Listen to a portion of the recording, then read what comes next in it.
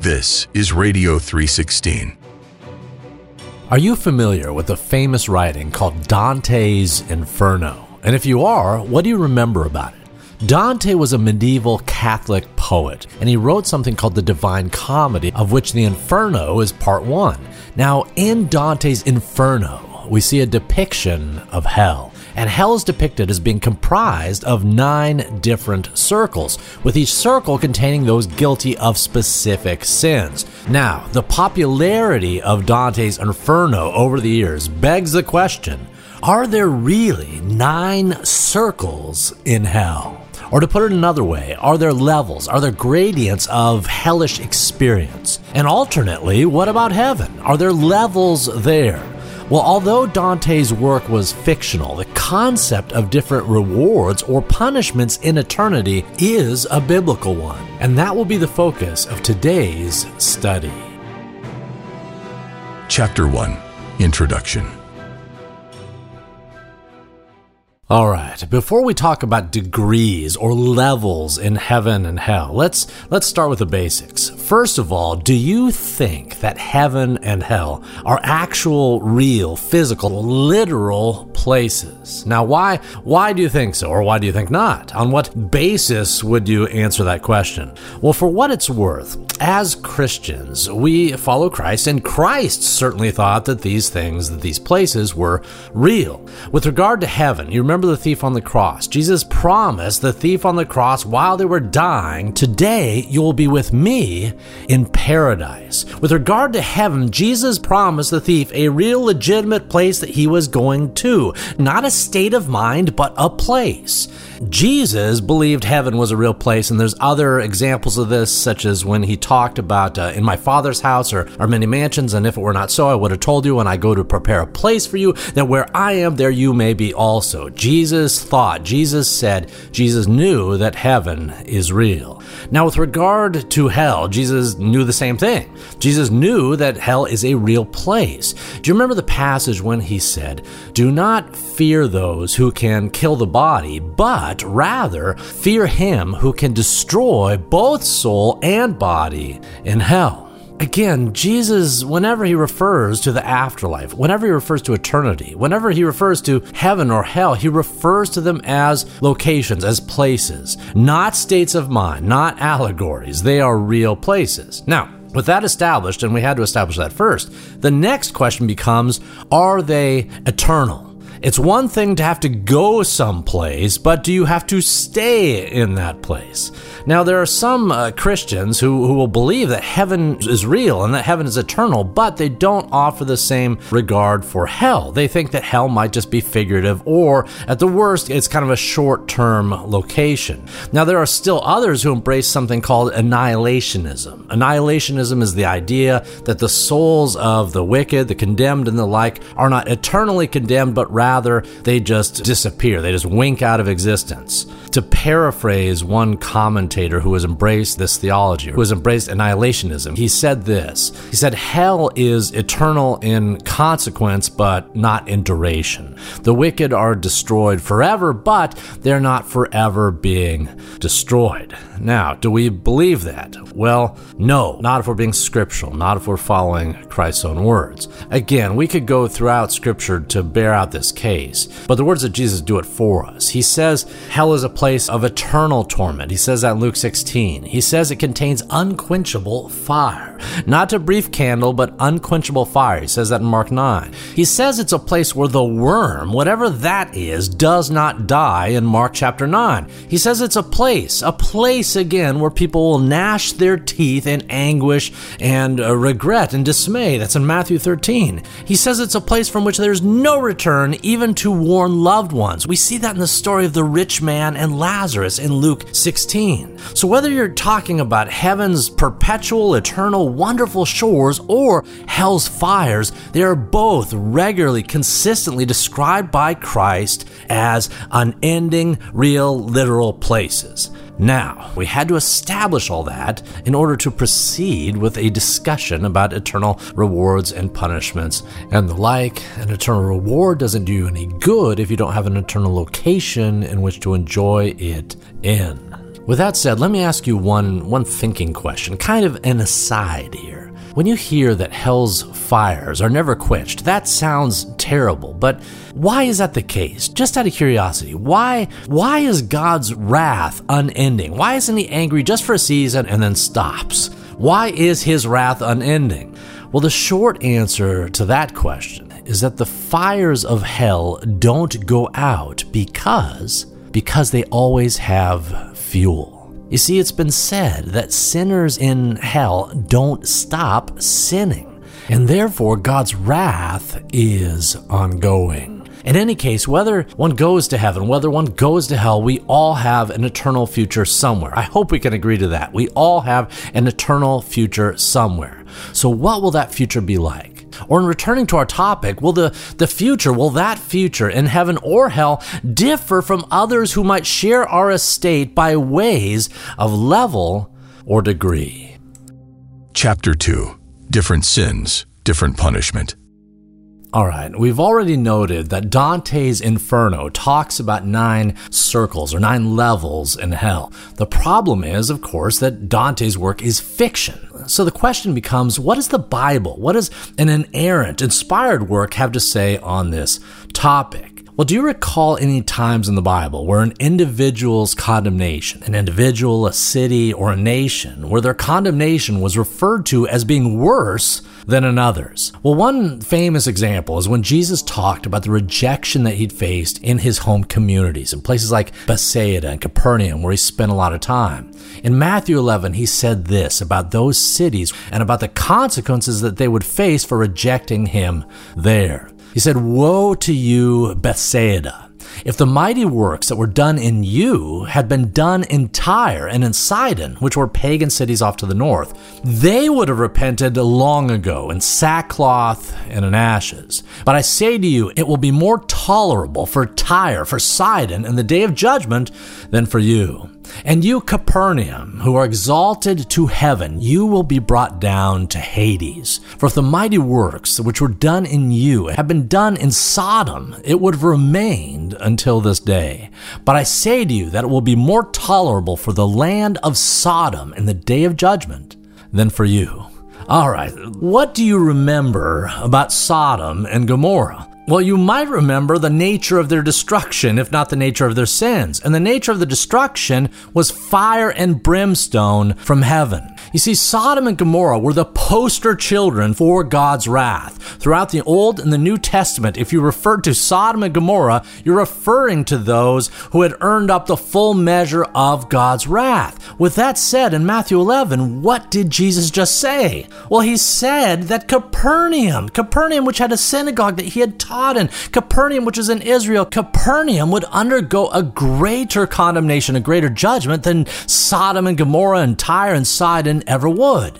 Now, why? Why is that? Well, the reason is this. Because Bethsaida, Capernaum, and other places there in Galilee, they had rejected a far greater light, a far greater revelation than Sodom ever did.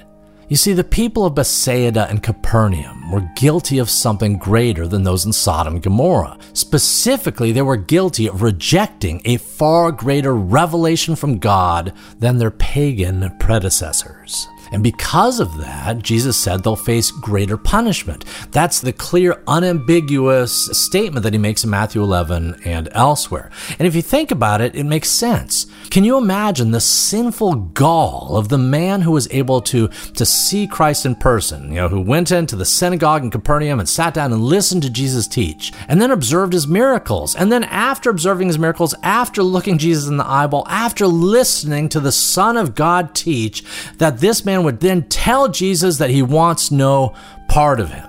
Can you imagine the gall of that? And if so, can you understand then why such a man would receive greater punishment than one who hadn't, even in Sodom and Gomorrah? Now in Hebrews 11, we see additional proof of this. In Hebrews 11, we see this. Anyone who has rejected Moses' law dies without mercy on the testimony of 2 or 3 witnesses. But of how much worse punishment do you suppose will he be thought worthy who has trampled the Son of God underfoot? You see, the same principle applies in both Matthew 11 and Hebrews 11. There's a worse punishment given to some than others, and the basis for that differing punishment is the degree of light or revelation that they've rejected. All right, let's consider one final example from Mark 12. But in this example, it's not going to be rejection of Christ that leads to greater punishment, but rather there's going to be a reference to the specific nature or extremity of one's sins. In Mark 12, Jesus said this: "Beware of the scribes who desire to go around in long robes, who love greetings in the marketplaces and the best seats in the synagogues and the best places at feasts, who devour widows' houses and for a pretense make long prayers. These will receive greater condemnation." In this passage, it's religious hypocrisy of the Pharisees and others that's cited for greater condemnation. Now, if Dante's circles were accurate, then this would have put the Pharisees in the eighth circle of hell, as those guilty of defrauding others. That sin, the sin of the Pharisees, would only be exceeded in Dante's scheme and Dante's work, would only be exceeded by that of Judas Iscariot, because Dante reserved the ninth, the lowest, the worst circle for traitors. Now, for those who are wondering what Dante's full list, what all 9 circles are according to Dante, here they are. You can file it away, but remember, these are not the teachings of Scripture. In Dante's Inferno, the 9 circles are limbo, lust, gluttony, greed, anger, heresy, violence, fraud, and treachery.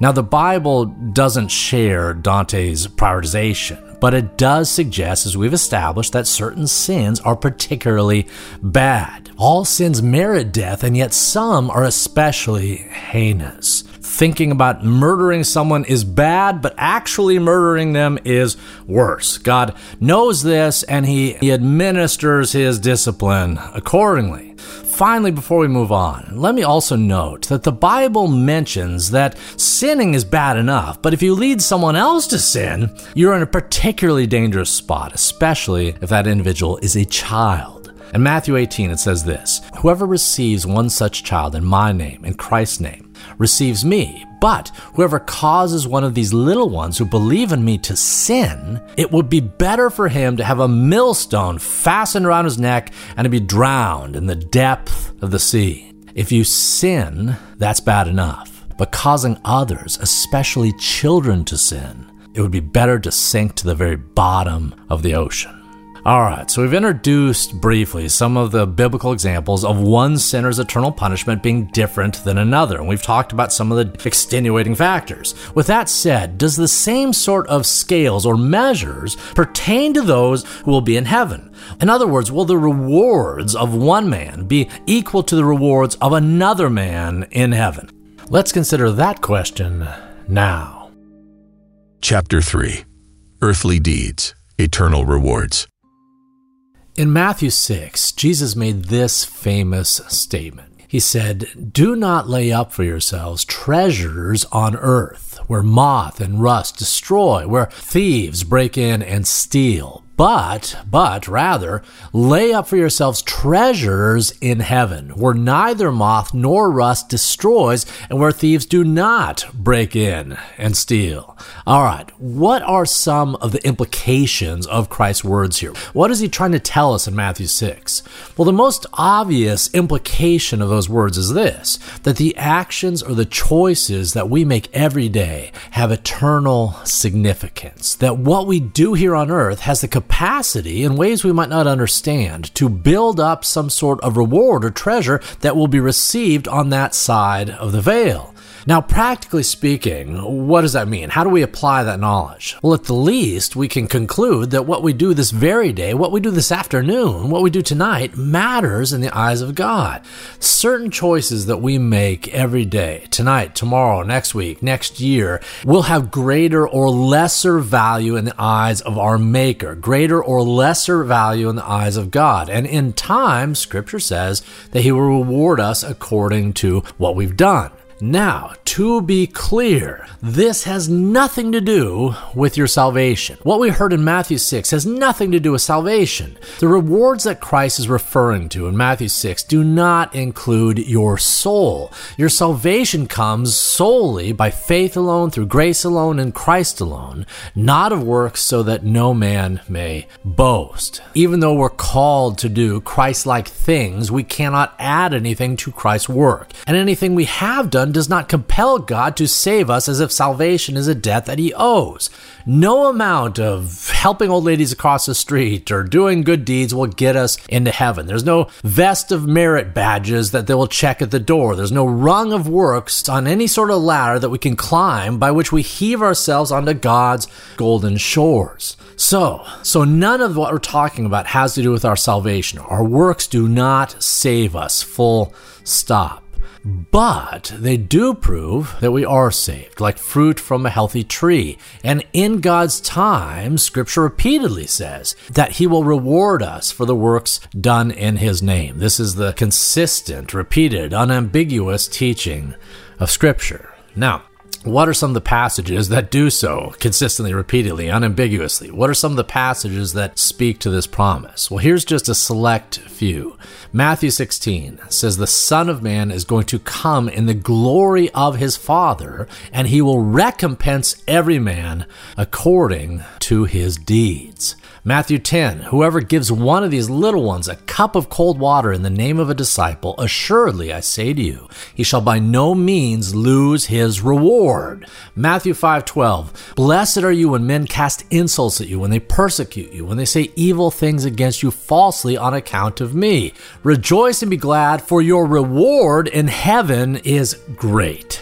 You see, each one of these passages yokes one's actions here on earth, our temporal actions, to some sort of spiritual, eternal reward. All these verses indicate that our future heavenly existence is affected in ways we can't possibly understand now by the rewards that are the recompense for our deeds. Now, do we know what those rewards are? Is there some sort of a chart or point system in the Bible? Does Bob Barker show up and tell the good people what they've won? No, of course not. At this time, we see through the glass darkly, and so we can't label, we can't identify the rewards that these passages are referring to. But think of it this way. Here on earth, gold is one of the most desirable things, rewards, properties that you could receive. Well, in heaven, gold is the asphalt that the roads are paved with. It's a commonplace thing. And if it is, then how much more amazing can the true valuables of that kingdom be? Now, before we move on, let me give you my favorite reference in Scripture to the rewards we'll find in heaven. In 1 Corinthians 3, the Apostle Paul tells us two things. First of all, he says we can't save ourselves, we can't lay a foundation or a basis for our salvation apart from that which is provided by Christ. And number two, he also says that we do have a say in what sort of spiritual building is placed on that foundation. Specifically, 1 Corinthians 3 says this, "No man can lay a foundation other than that which is laid, which is Jesus Christ. Now, if any man builds upon the foundation with gold, with silver, with precious stones, or with wood or hay or straw, each man's work will become evident, for the day will show it, because it is to be revealed with fire, and the fire itself will test the quality of each man's work. If any man's work which he has built upon it remains, he shall receive a reward. If any man's work is burned up, he shall suffer loss, but he himself shall be saved, yet so as through fire." So what Paul was saying is that your life as a Christian represents a spiritual construct that's supposed to be composed of good, proper spiritual materials. For example, the man who's dedicated to prayer, to scripture, to fellowship, the one who loves God and loves people, that man is building a spiritual house with the equivalent of gold, silver, and precious stones.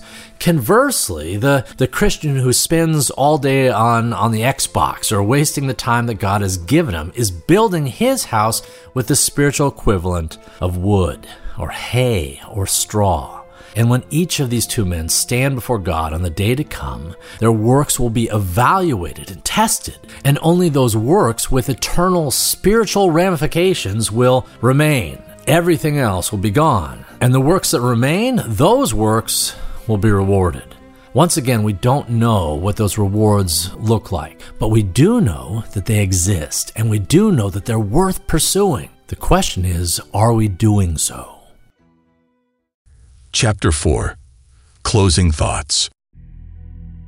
Let's say that you walk into a preschool class, and as you do so, you have two trays in your hand. Now, the first tray contains chocolate chip cookies. However, the cookies on it, they're kind of stale. They're Chips Ahoy that you found in your attic from 1970. So that's what you have on one tray. Now, what does the other tray have? Well, let's say that it has a USB, a flash drive, and on that flash drive, there are millions of dollars in Bitcoin. Now, as you set both trays down in the preschool classroom, which one do you think the kids are going to run to first? Are the kids going to run to the flash drive, or are they going to make a beeline for the cookies, no matter how stale they might be? Well, you already know the answer. The kids, generally speaking, broadly speaking, your kids might be different, but most kids will choose the stale Chips Ahoy because the value to them of a cookie, no matter how stale it is more obvious and more immediate to them than that of cryptocurrency that they cannot see or taste or touch or feel.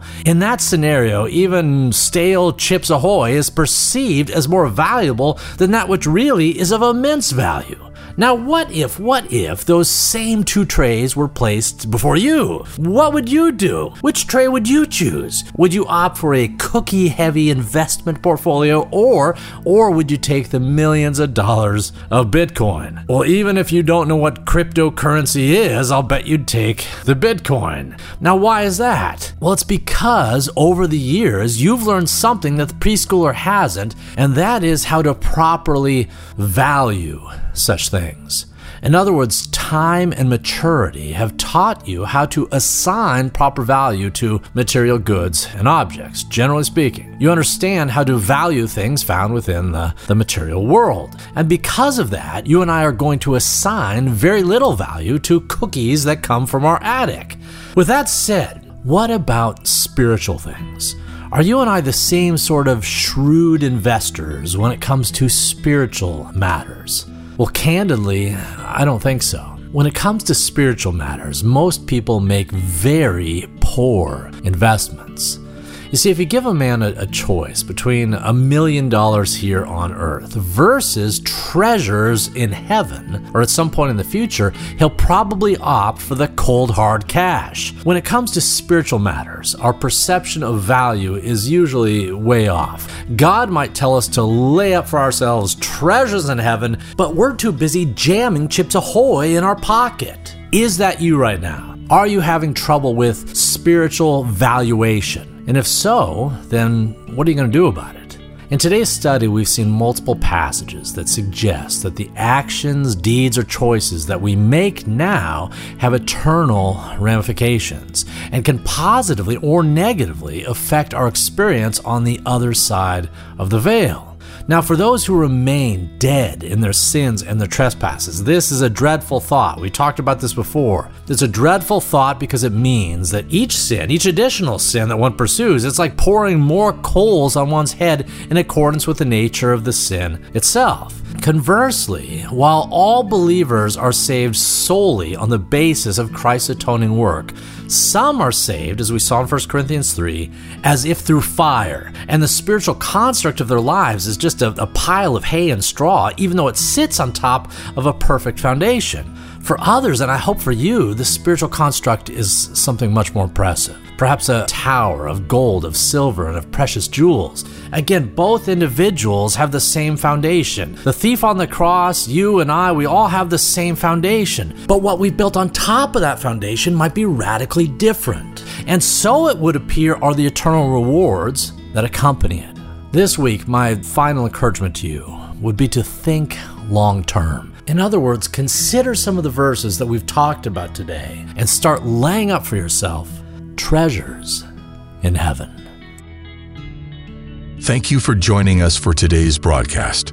To be notified of next week's recording, please follow Radio 316 on Apple Podcasts, Spotify, or the app of your choice. To listen to Dr. Holt's recent series on the Book of Matthew, search for the Radio FPC podcast or go to r316.org. This is Radio 316.